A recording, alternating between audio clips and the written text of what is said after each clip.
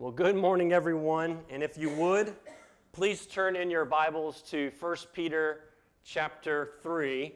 And Lord willing, I'm going to read from the right passage this week. So 1 Peter chapter 3, turn in your Bibles. Over the past 2 weeks or so, we have been going through what is called Peter's household codes, the household codes. And if you haven't picked up on it yet over these last 8 or 9 weeks walking through Peter is very concerned on how Christians act. Peter is very concerned about the conduct of those who follow Christ.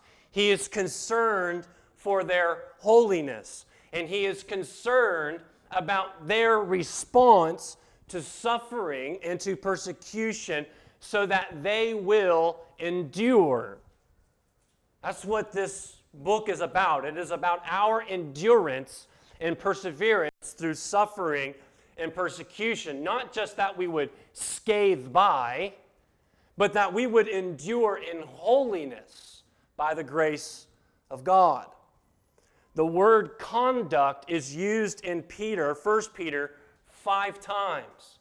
We've already heard it 3 times in chapter 1, and the other 2 times are in our passage this morning. Peter tells us that our good conduct is a major part of our evangelism.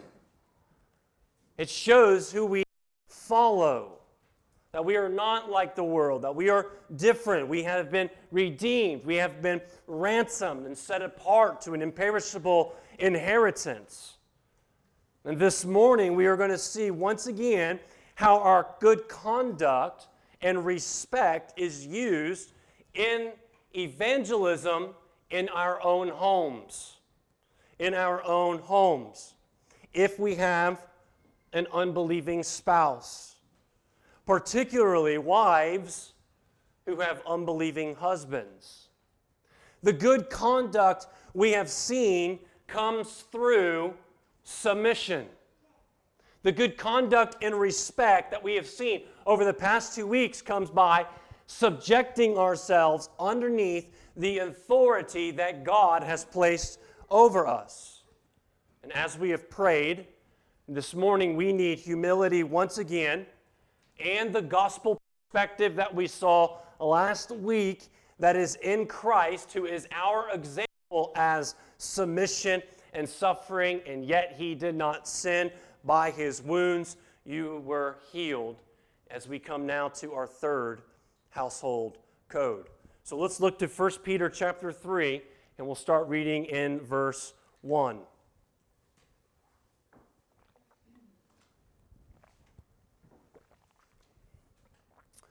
Likewise, wives, be subject to your own husbands.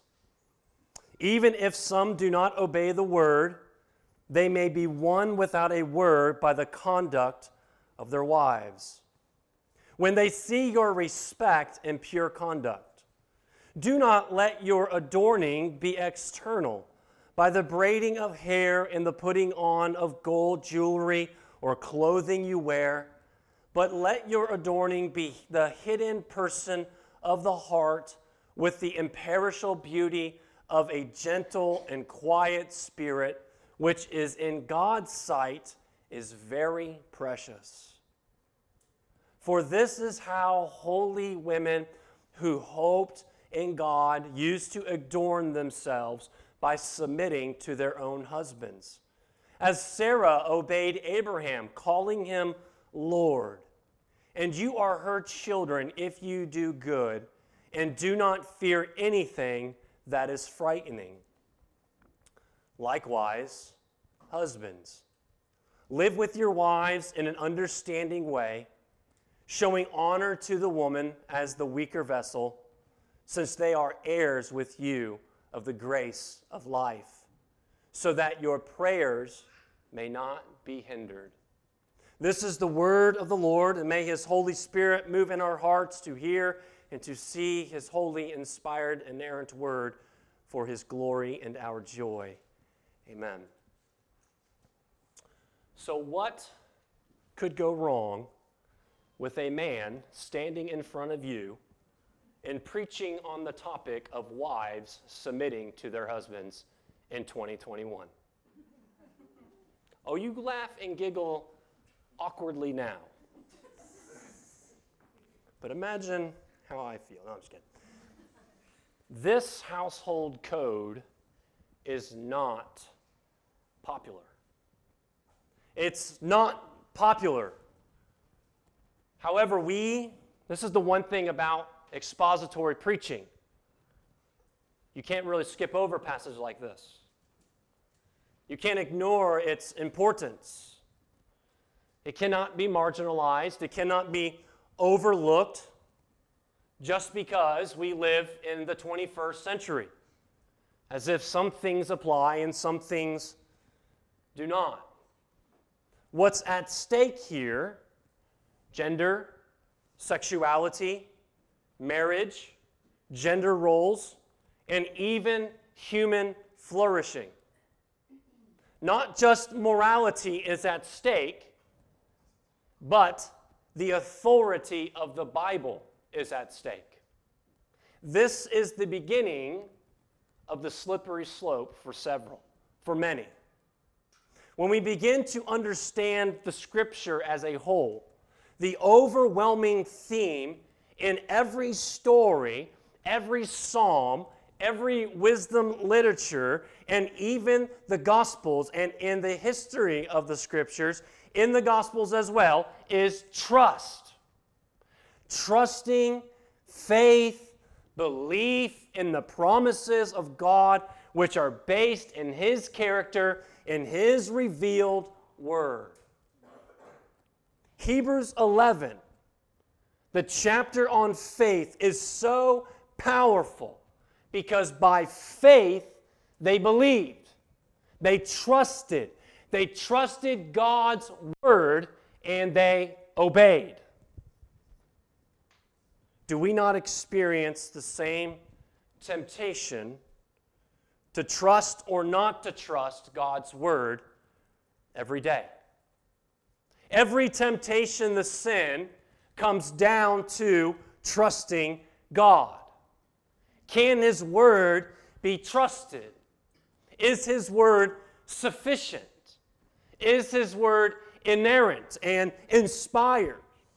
No matter what's at play, submission in the hard places, submission to government, slaves, submission to their masters, wives, submitting to their husbands. No matter what's at play, no matter how countercultural the Bible seems, wives, be subject to your husbands. That's countercultural.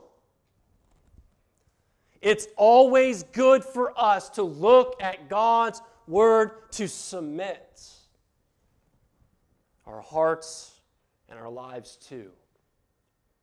Our God is our good Father. And what He has commanded to us, although may be difficult at times, is never bad for us. Nor is it just morally neutral, but it is always good.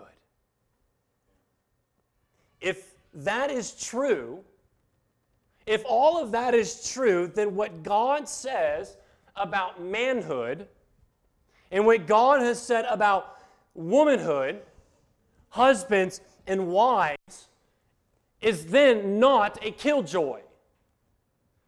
God is not trying to rob us of something, deprive us of independence or freedom, but rather we know He knows how deep and how full life can be when these things are lived out according to His good purposes. So to understand what's going on here, we do this sometimes often, but I'm going to do it again today, as we go all the way back to the beginning. To understand what's going on here, we must look all the way back to the beginning. So if you want to, you can flip in your Bibles and you can follow me to Genesis chapter 1. Told you, all the way to the beginning. Maybe table of contents would be all the way to the beginning. Genesis chapter 1 begins the account of creation. Genesis chapter 1 is this unique perspective of God himself creating every part of the universe. In fact, we see the Trinity in Genesis chapter 1, of God himself creating every part of the universe. That he spoke into existence all that there is. He speaks into darkness and the void, and light shines brightly. He speaks from nothing, and there are colors. Look behind you and look at the colors of that tree. I mean it. Look behind you. Look at that tree through the window. Everyone's going to look at Karen and Mr. Bill. But look at that tree. God speaks colors, shapes, forms. The laws of nature, gravity.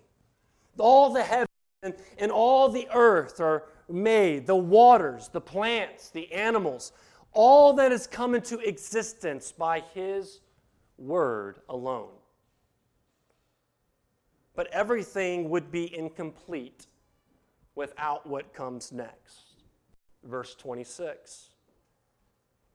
God created man in his own image. And he created man in his own image to rule over his creation. Being made in the image of God makes him his representative authority on earth to advance his purposes here in this world, to have dominion over the earth and to be fruitful and multiply. This means that man has the authority to cultivate the earth for the purposes of human creation to the Creator's glory. And then in verse 27, God created man in his own image, and he created them distinctly different from the rest of creation. Man in his own image, male and female. It's worded like this because mankind was created male and female. Our maleness, if that's a word, and your femaleness, again, if that's a word, goes far beyond than just sexual reproductive parts. But it goes deep. God has created us distinctly different, biologically, mentally, DNA, differently. Our sexuality is celebrated and highlighted right here. The meaning of male and female, we will see throughout the Bible, will be continued to be defined. But let's not miss and celebrate our created differences as male and female. In this distinction, God created man under divine blessing. When I use man there, I'm meaning male and female, human race, under divine blessing. Under his divine blessing. God blessed them, and he separated them from all the rest of creation because we have the representative image of God. His authority for flourishing, he has given to us for procreation and to leave a mark on this world for his glory. The foundation of what is a man and a woman, marriage and sexuality, brothers and sisters, are not built out of or determined by culture or society, and they cannot be changed by culture or society or how someone feels because they've been distorted by the fall, but it's been foundationally from the glorious and beautiful design of a good creator, Yahweh God. Genesis 2 then brings us to the creation story on the ground. Creation story, Genesis 1 is in the air. This is bringing us to the ground with all the details. In verses 15 and 17, we see how God had created man. This time it's just Adam at this point, right? He's created man, and he put him in the garden, and he tells him to work the garden, Adam, and keep it, right? There's the creation mandate already going to Adam. He's already working out the purposes in the garden. He's naming the animals. But in verse 18, there was something missing. Something vital was missing. And guess what? Adam didn't even know it. Right? No surprise. We're oblivious. And God said, "It is not good for man to be alone." And so he gave him a suitable, fit helper after Adam realized that among the animals there was no other suitable helper for him. Pets are great. Wives are better. Best. How about that? He gave him Eve. So from Adam's flesh, a rib from his side, God created woman. It is at this point, once again, we see where God takes something that is not good, something that's not right, and he makes it very good. For man to be left alone in a world created and ruled by God, who is love, was just unthinkable for God.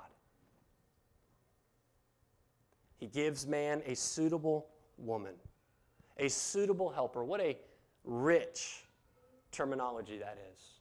I think the ESV says a fit helper or something like that. Someone who's fitting for them. But what a great word, what a great phrase to help us understand that deep, intimate relationship between a man and a woman in marriage. Helper does not mean inferior. Both men and women are created in the image of God, nor does it mean dependent or slave. Matthew Henry, centuries ago, commented on this passage saying, "The woman was not made out of the head to rule over him, nor out of his feet to be trampled upon by him, but out of his side to be equal with him, under his arm to be protected, and near his heart to be beloved." The woman was created for man to complement and support and strengthen the man in their representative authority over the earth. The man needed a companion like himself, but not like himself. He was not given bros. He was not given multiple women. He was given a woman to become a one flesh union. Marriage is God's design, which he instituted, which he oversaw in the first marriage between Adam and Eve. It was God's good design between one man and one woman, and as possible within this design where children are born and raised for continual dominion over the earth. This is what Peter is saying here in our text this morning to wives, that this is where culture has gone nuts in rejecting God's good design. The biblical worldview is made fun of with caricatures of women chained in houses with no rights, serving barbaric men, abusing women. And certainly we know that there is enough evidence out there that truly can happen and has happened, unfortunately. But that has come from sin. And in Genesis chapter 3, this is where sin comes in. Adam and Eve had once were commanded by God to eat of all the garden, to use all of the garden except for this one tree, the tree of knowledge of good and evil. Everything was open for them to consume and to enjoy. So this command was not a burden. It was a command to trust. You see that? It was a command to trust the Lord and then to enjoy everything else. And then the devil, in the form of a serpent, came to Eve and tells the same lie that we so often hear ourselves. Did God actually say, "You shall not eat of the tree in the garden, you will surely die"? God knows that when you eat, your eyes will be open and you will be just like Him, just like God, knowing good and evil. So here it is, right? The same lies today. God doesn't want you to be like Him, even though He had created you in His image. He doesn't want you to be happy because He's holding things from you. Cast off that image bearing and be your own image. It's the same lie that we buy into. It's the same lie that we think that we are smarter, that our ways are better. It's the lie that gives birth to all sin, that God can't be trusted, but my desires are always trustworthy. Eve buys the lie with her husband standing right there. And Adam is not off the hook here. Remember, he is the head in this relationship, and he is ultimately responsible. She eats the fruit, and he hands it over to his dopey husband, who eats with no reservation, and the consequences have been felt ever since. The whole world then is fractured, including their marriage. What once was beautiful, what once was in sync and in harmony without shame, is now fractured. In Genesis 3, verse 15, God speaks to the servant and He gives the first messianic prophecy that through the seed of the woman, He would crush the work of evil. Christ. And through Him, then our relationships, even in our marriage relationships, will be restored. Verse 16, to the woman, that you will experience pain in childbirth. Also saying, your desire for your husband, and he shall rule over you. This means that the desire of the woman will be to rebel or to resist headship. That's what desire means. So your desire shall be, you would be against your husband. And the husband, verse 17 and 18, Adam's curse would be the toil of the ground. Work has become exponentially more difficult. The earth has become that much more difficult to subdue because now there are thorns and thistles that will grow in the midst of the fruit or even instead of the fruit. And he's not speaking just about work and careers and in our jobs and that kind of work, but he's also speaking about the difficulty of leading families. Men are tempted then to be passive like Adam was. Passive and to abdicate his role as head of the household, of his wife. Or the temptation of the man would be to press her hard into submission by domineering and using his strength in sinful ways. So what once was in complete harmony and beautiful now has rebellion and abdication and abuse. The design of distinctive roles in marriage, though, has not changed since Genesis 2. Since the fall, marriage is difficult because of the curse of sin. Yes. But yet, throughout the marriage Scripture, we see that wherever marriage is outside of God's design, it always goes bad. Polygamy, adultery, homosexuality, fornication, prostitution, gender confusion, and gender role confusion, all causes pain and hurt and poverty and death and then judgment. In the Song of Solomon, we hear the shalom of God in marriage, like it's being restored, almost like it was back in Genesis 2, which is displaying to us the restoration that the gospel brings to us and to our marriage relationships. In the end, we see God's good design in creation of male headship and female helper within marriage, and within the marriage mandate to procreate and to subdue the earth.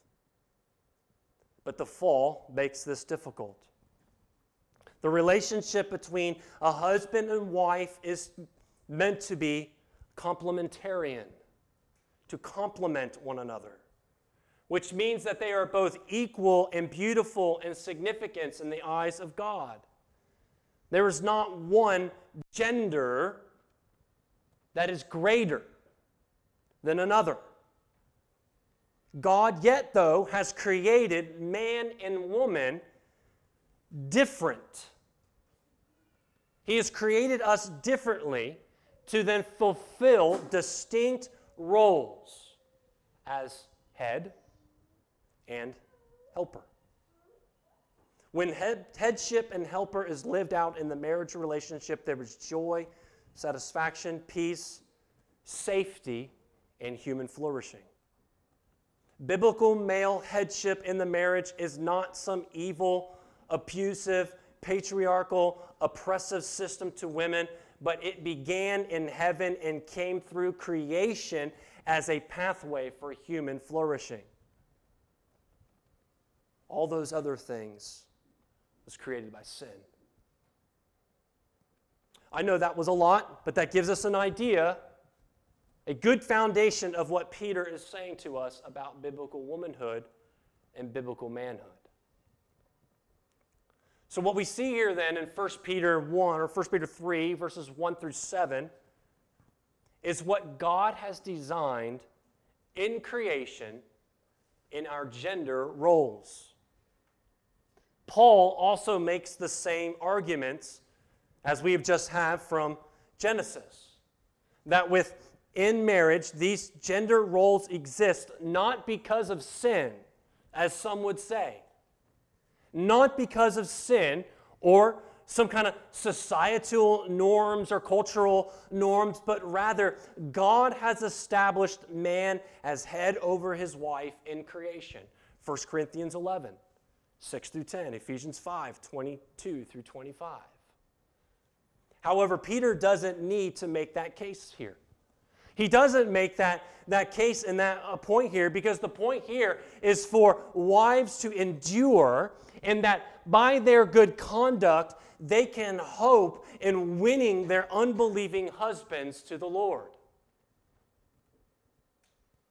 How glorious is that? That's something that God had built even within creation itself. Could be used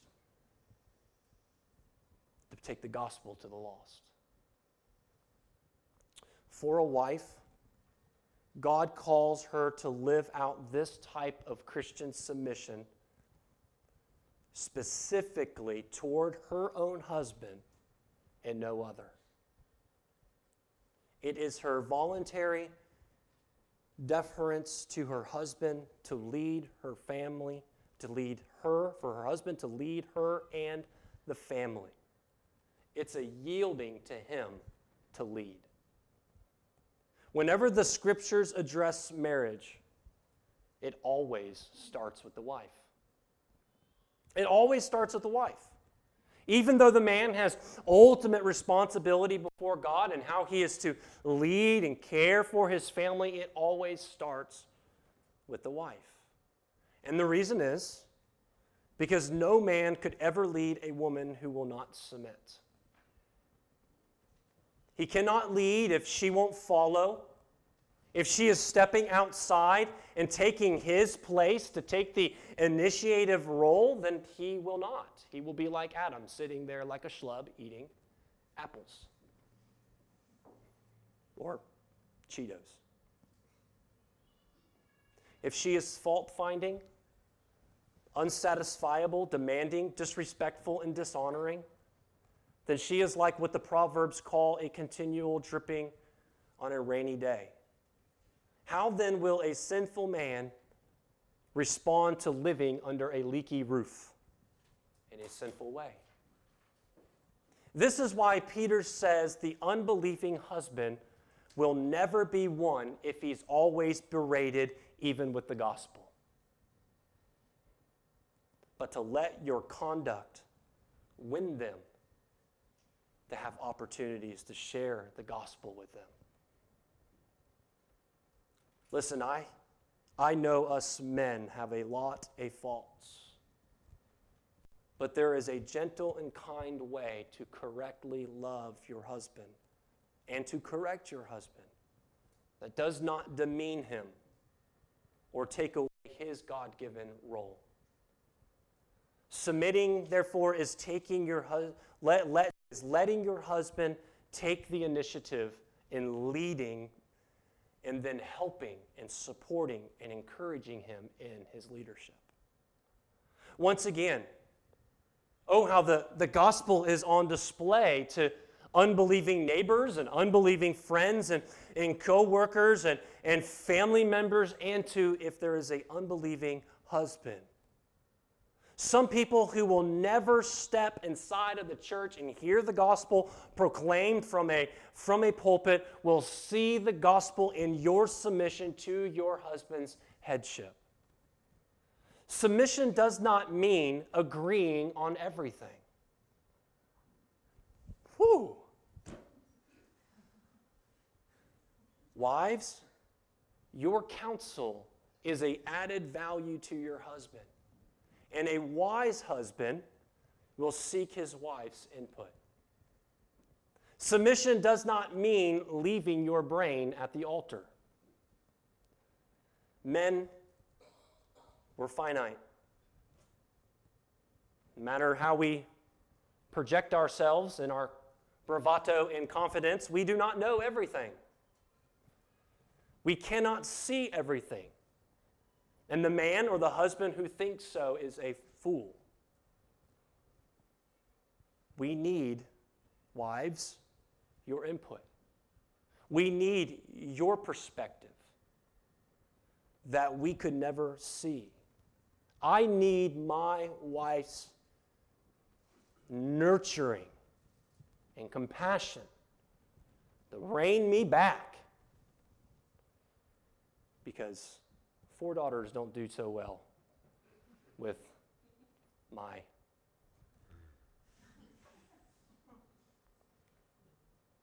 We need your input. And good leaders take advice from good helpers. For some of us, our wives are actually smarter and more gifted than us in many ways.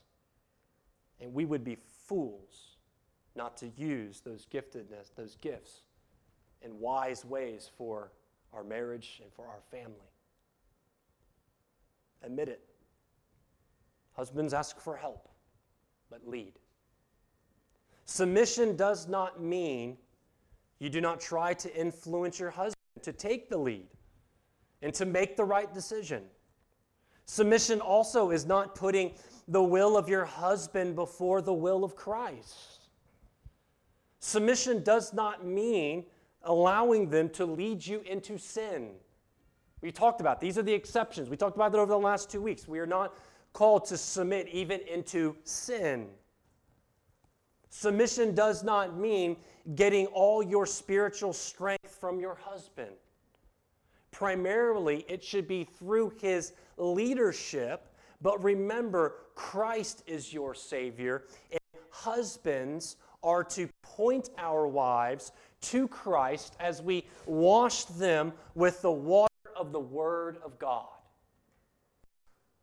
Submission does not mean living or acting in fear to your husband, rather to fear Christ alone. Submission does not mean conforming to the cultural stereotypes of what a good wife is, but to the Bible's view of biblical womanhood. Sorry, Oprah. I don't know. Is she even a thing anymore? I don't know. Sisters, if you are not married, then here's some wisdom. Only date and then marry a man who is worthy to submit to. Only date and marry a man who is worthy to submit to. I didn't say perfect, but a man who knows Christ is their authority. And if Christ is their authority, then they humbly follow him. That is someone worthy to submit to.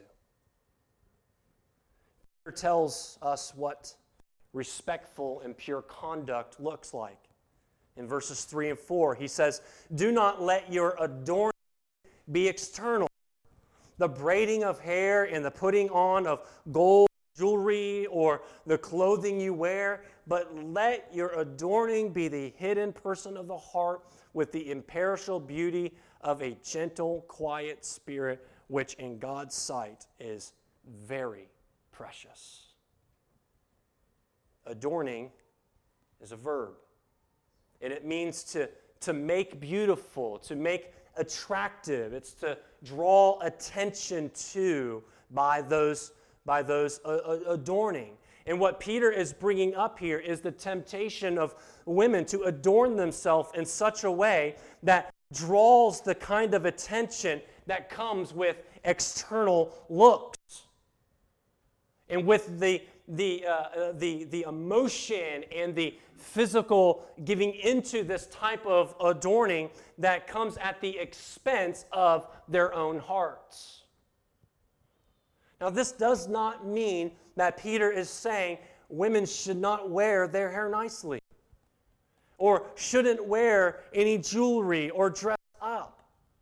It is a calling to be modest in your outward adornment, where what is more attractive is not external, but what's in the hidden person of the heart, where real beauty lies.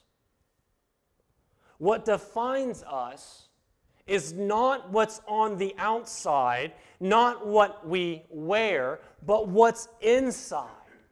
And what transforms the heart, the hidden person of the heart, is the Word of God to be godly and loving and compassionate and forgiving and kind, righteous, serving, and holy. In particular, he says, with a gentle and quiet spirit. All qualities, as he says, that are of an imperishable beauty. External beauty fades, and it fails. But real beauty, my sisters, is in what the Lord does in you over years and years, to which a godly husband becomes more and more attractive to the loveliness of the inner, of the hidden parts of the heart. And what's much more than that is very precious in the sight of God. Precious, meaning worthy.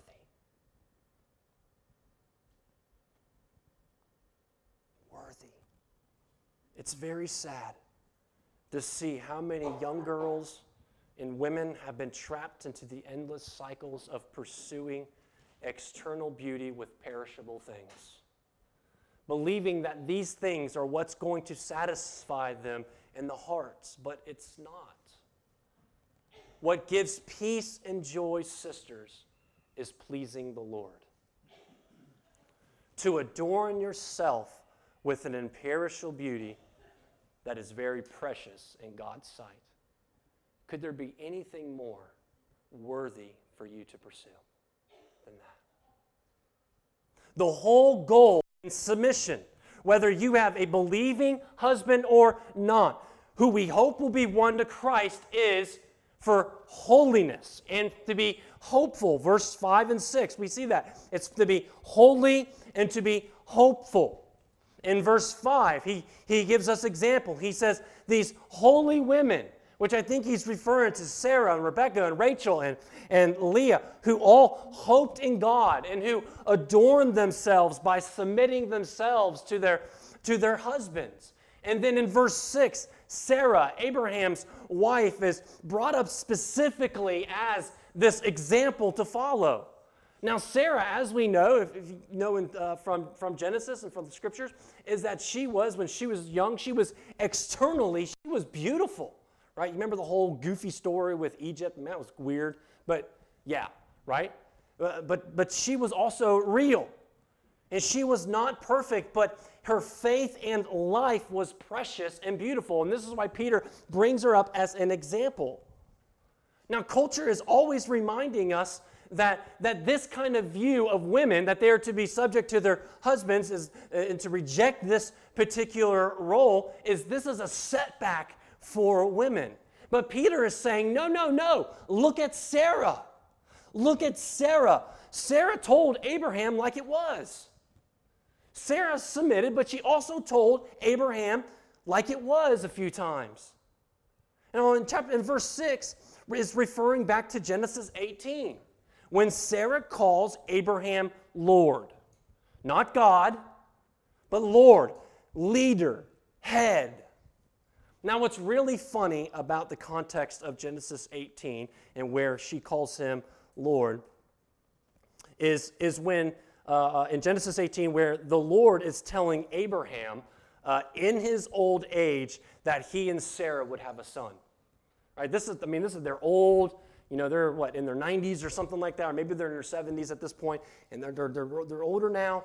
And at that point, you're not having children, right? Biologically, it's done. And Sarah was listening in behind the tent to the Lord telling Abraham this. And as she heard the Lord say that you're going to have a child, she laughs to herself. And this is what she says to herself, verse 12. After I am worn out, and my Lord is old? And then the Lord in that passage in chapter 18, the Lord asks Abraham, why is Sarah laughing? Is there anything too hard for the Lord?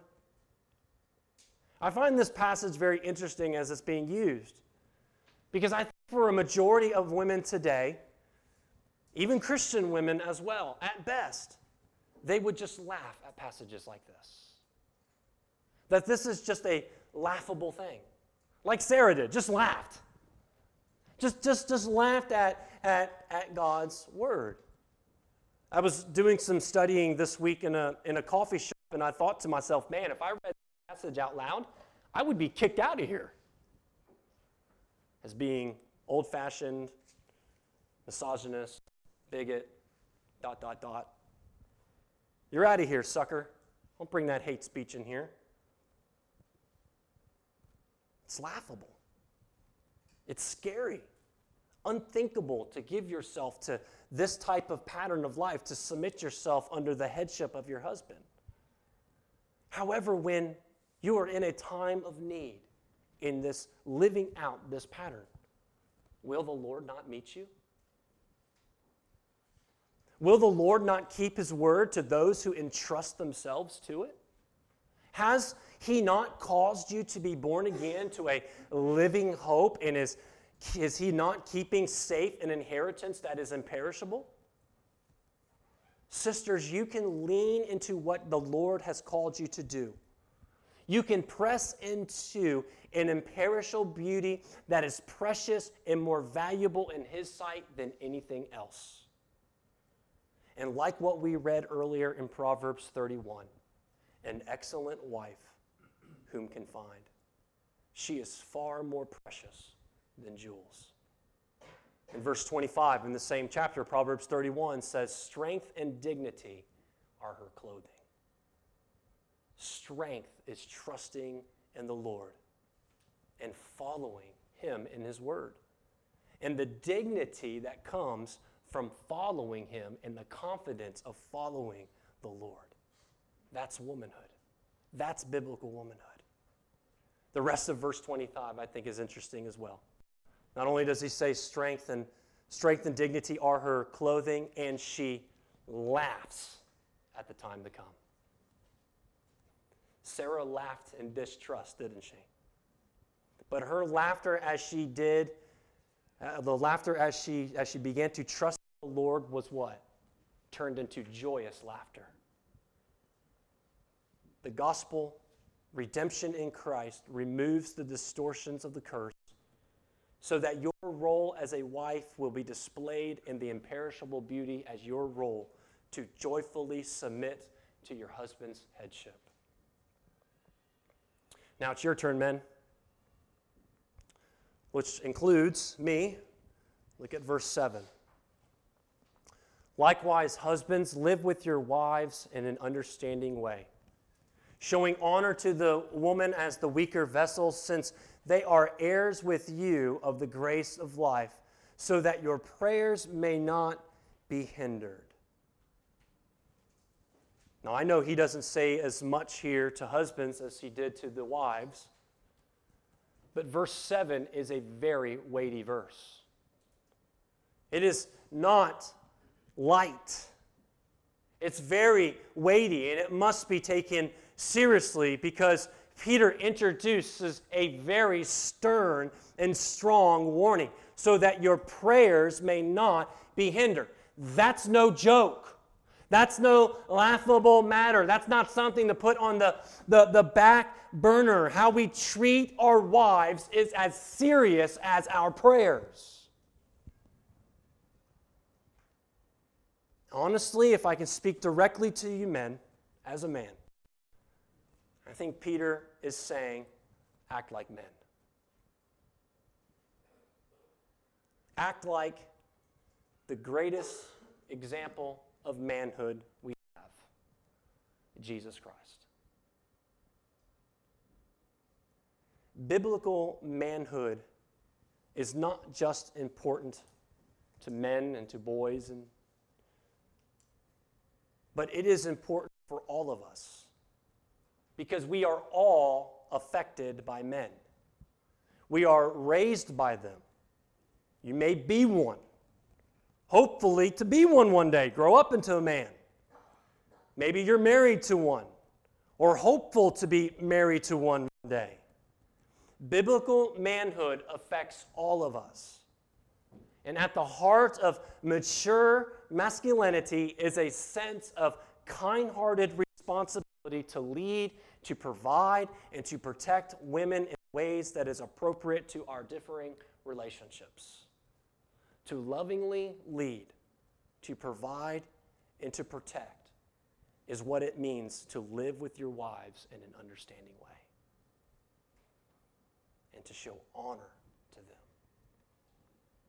Just because God has given headship to men and women are to submit, and that women are the weaker vessels, which means generally speaking, this is of the physical nature, that doesn't mean that men get to exert dominance or abuse over them.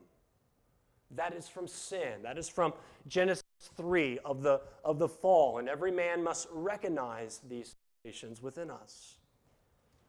But in Christ, the gospel, men, leads you and me into mature biblical masculinity. We are under authority. Our authority that we have been given has been derived from Christ, as God as our creator.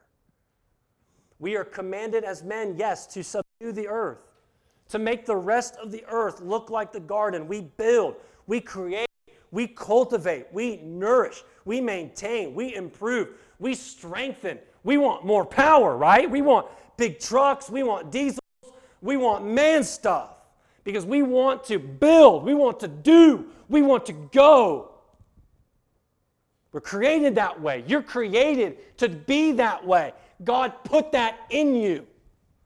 But not just in a job or not just in a career, but God has ordained in you this great work, this great adventure, this great building project and journey that you are designed to do is to be cultivating and subduing is in your family, in your wives, and with your children. Men who say they are bored have no clue what this means, who have been titillated by the world to pursue very lesser pursuits. If you know everything about sports and you know nothing about your children or your wife, then you have abdicated your role and you're eating that apple like a sheep being led to the slaughter. But we've been called, brothers and sisters, to the greatest adventure, the greatest journey, the greatest work that you can do, men, is to pursue and press into your families, into your wives, into your children. Yeah, it's going to cost you. It's going to cost you that time alone. It's going to cost you money.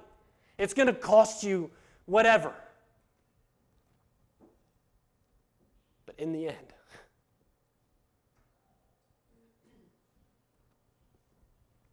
your families, your wives, your children, your boys, your little boys need you. Your daughters need you. Mature masculinity does not demand to be served or demand his wife to submit. But in the strength God has created in them, they are to serve and sacrifice for the good of their family and their wives. Mature masculinity does not assume the authority of Christ over women, but advocates and displays the gospel for their joy. Mature masculinity doesn't presume a superiority, but mobilizes his strength along with her strength for the joy of others. Mature masculinity doesn't have to initiate every action. However, they feel the responsibility to provide a pattern of taking the initiative. Mature masculinity accepts the burden of the final say in disagreements, but does not presume to use such authority in every instance. Mature masculinity expresses leadership in romantic relations by communicating an aura of strong and tender pursuit of his wife and protecting the marriage bed. Mature masculinity expresses itself in family by taking the initiative and disciplining the children when the family standards have been broken. Mature masculinity recognizes that the call to leadership is a call to repentance and to humility and to great risk-taking. Brothers, did you catch how much maturity means? Living in understanding and honoring our lives and treating them as co-heirs with you in the grace of God. Unmarried brothers here this morning, the gauntlet was just laid down. Mature in Christ. Put away worldly and childish things and grow up in Christ. Husbands, have we allowed the garden that we have been told to cultivate to become taken over with weeds? Have we put our wives into unfair positions of having to step into spaces and roles that we are supposed to lead in? Brothers, I pray that you will take serious our message this morning. Your role in your marriage to love and to lead and to initiate with your wife. Show your wife the gospel by repenting to her for the ways and places where you have failed. Ask for forgiveness, and then ask for loving help and encouragement in the places you're failing. Sisters, married or unmarried, can you see how you would flourish physically and spiritually under such headship?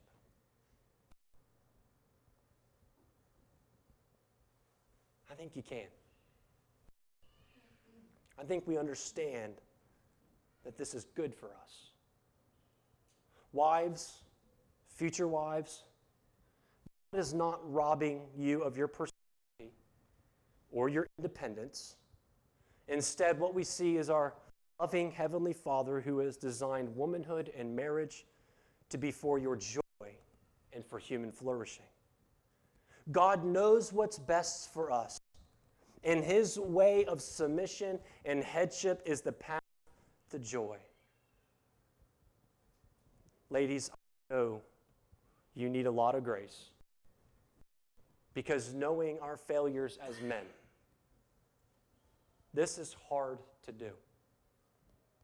but it is grace that drives us as beloved children of God. Brothers, love your wives as Christ loved the church. Live with them in an understanding way and honor them as co-heirs in Christ. You see, what all we need, brothers and sisters, is the gospel. Because it's only in the gospel we restore our relationship to each other. We need grace in our relationships, grace to give one another, and it's how you pursue biblical femininity and how we pursue biblical masculinity. Amen?